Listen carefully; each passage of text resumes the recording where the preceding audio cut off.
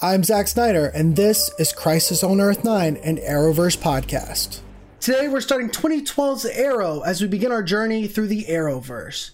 While Arrow is currently in its 8th and final season, we're going to be talking about the show in its entirety, beginning with Season 1, Episode 1, Pilot. There will be spoilers, of course, so please feel free to go watch the episode before we start discussing it. You can either watch it on Netflix like I am, or you can check out the affiliate link in the description box below where you can get Arrow Season 1 on Blu-ray. But with all that being said, let's get right into the episode. I am returning. Not the boy who was shipwrecked, but the man who will bring justice to those who have poisoned my city. My name is Oliver Queen. When I first got into the Arrowverse, I did know that Arrow started the whole thing. And yet, I started watching The Flash, even though Flash didn't show up in the Arrowverse until Season 3 of Arrow. Fortunately, though, I really liked The Flash. I watched all 4 seasons before Season 5 aired, then watched Season 5 week by week, and I'm really excited for Season 6. But since Crisis on Infinite Earths is happening this year, I really need to get caught up on the rest of the Arrowverse. So we're starting with Arrow. Arrow is definitely the biggest part of this entire thing. It's airing its final season this year. There's going to be some crazy stuff that's going to happen to the character. And unfortunately, I'm going to see some of that before I fully get the entire Oliver Queen arc. But that's fine because I still want to watch the show. I'm still interested in the character and the story. And I'm really excited to start this journey. Now, I will say I have seen this pilot episode twice. I actually watched it after I saw Season 1 of The Flash. I thought I was going to watch both shows concurrently. And then I was like, I could. It's a good episode, but I kind of want to go back to The Flash. So watching this on a rewatch, I still have to say it's a really solid opening to the season. It basically gives me everything I know to start the show. We get Oliver's backstory as he was stranded on an island for 5 years. We find out that his dad killed himself on a boat before Oliver even got to the island. There's wild and stuff happening throughout the entire episode. There's some weird stuff happening with his mother, and I'm sure we're gonna get more of that in the future. Either way, on a rewatch, I'm still happy to say that I do really like this first episode. I think I like it just a little bit more than the Flash's pilot.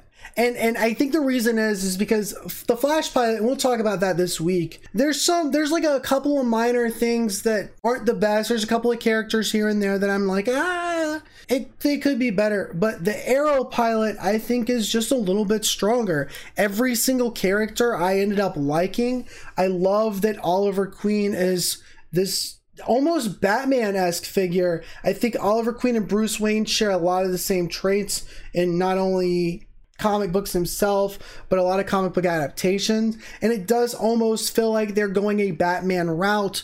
Of course, there are some exceptions. For instance, Batman doesn't kill. Oliver Queen is very okay with killing people.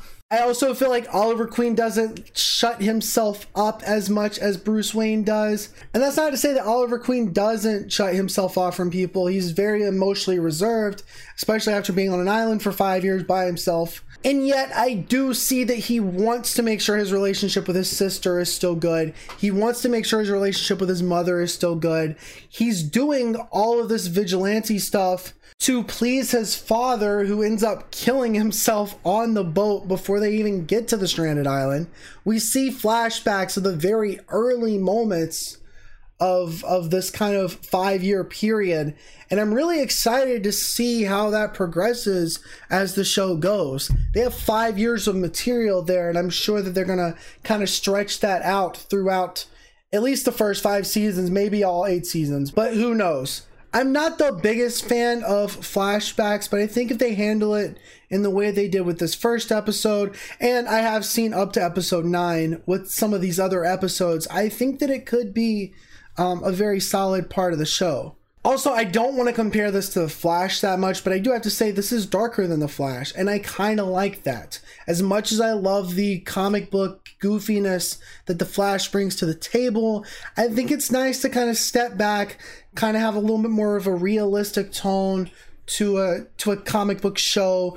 A lot of what I've seen already in the first few episodes is that this is almost more like a cop show at times. And yet the action and the comic book elements are still there, and they're always great when they are there. Going back to the characters, there are so many characters here that I really, really like. I'm really excited to see how Laurel ends up playing a part in Oliver's life. Knowing that Oliver and Laurel had a really deep relationship at one point, and he cheated on her with her sister, who ends up dying on the trip that gets him stranded on the island, and for him to have to come back and kind of revisit Laurel and her father, Detective Lance, and having that in the back of his mind that, like, it's almost his fault that her sister died. It's kind of crazy, and I'm really interested in seeing how that dynamic is going to continue to move forward. Of course, that's not the only dynamic I'm interested in, because Tommy, Oliver's best friend, is kind of has a little thing going on with Laurel, Oliver's ex-girlfriend, and that in itself is a little weird. It's a little wild. It's definitely a little love triangle, and I'm like 99% sure that Tommy's going to end up being a villain one day because of all this. I just have a feeling, because it's a comic book show, Tommy's going to be a villain one day, and I'm really excited to see if I'm right there. If I'm right, don't tell me. I don't want to know. I just have a feeling. When it comes to the immediate family, I thought it would be really weird if I just left for 5 years and I came back and my sister was no longer 12 years old. She was 17 and she was out partying and talking to boys and all that kind of stuff. That would mess me up mentally. So I think it's kind of cool to see, you know, that kind of dynamic going there, especially since they're billionaires and they kind of have different rules in that part of society. It's interesting to see their dynamic in play, because Oliver is still trying to be the big brother, and yet he's got a past of doing things with reckless abandon. So it's like, how can you really judge your sister? Doesn't really work out that well. Also, Oliver's mother, I feel like, I kind of know now, but I felt like right after the first episode, there's something weird going on with her. There just is, and I'm very interested in seeing exactly what ends up happening there. And then we have Walter, his new stepdad, who was like the best friend of his real dad who killed himself.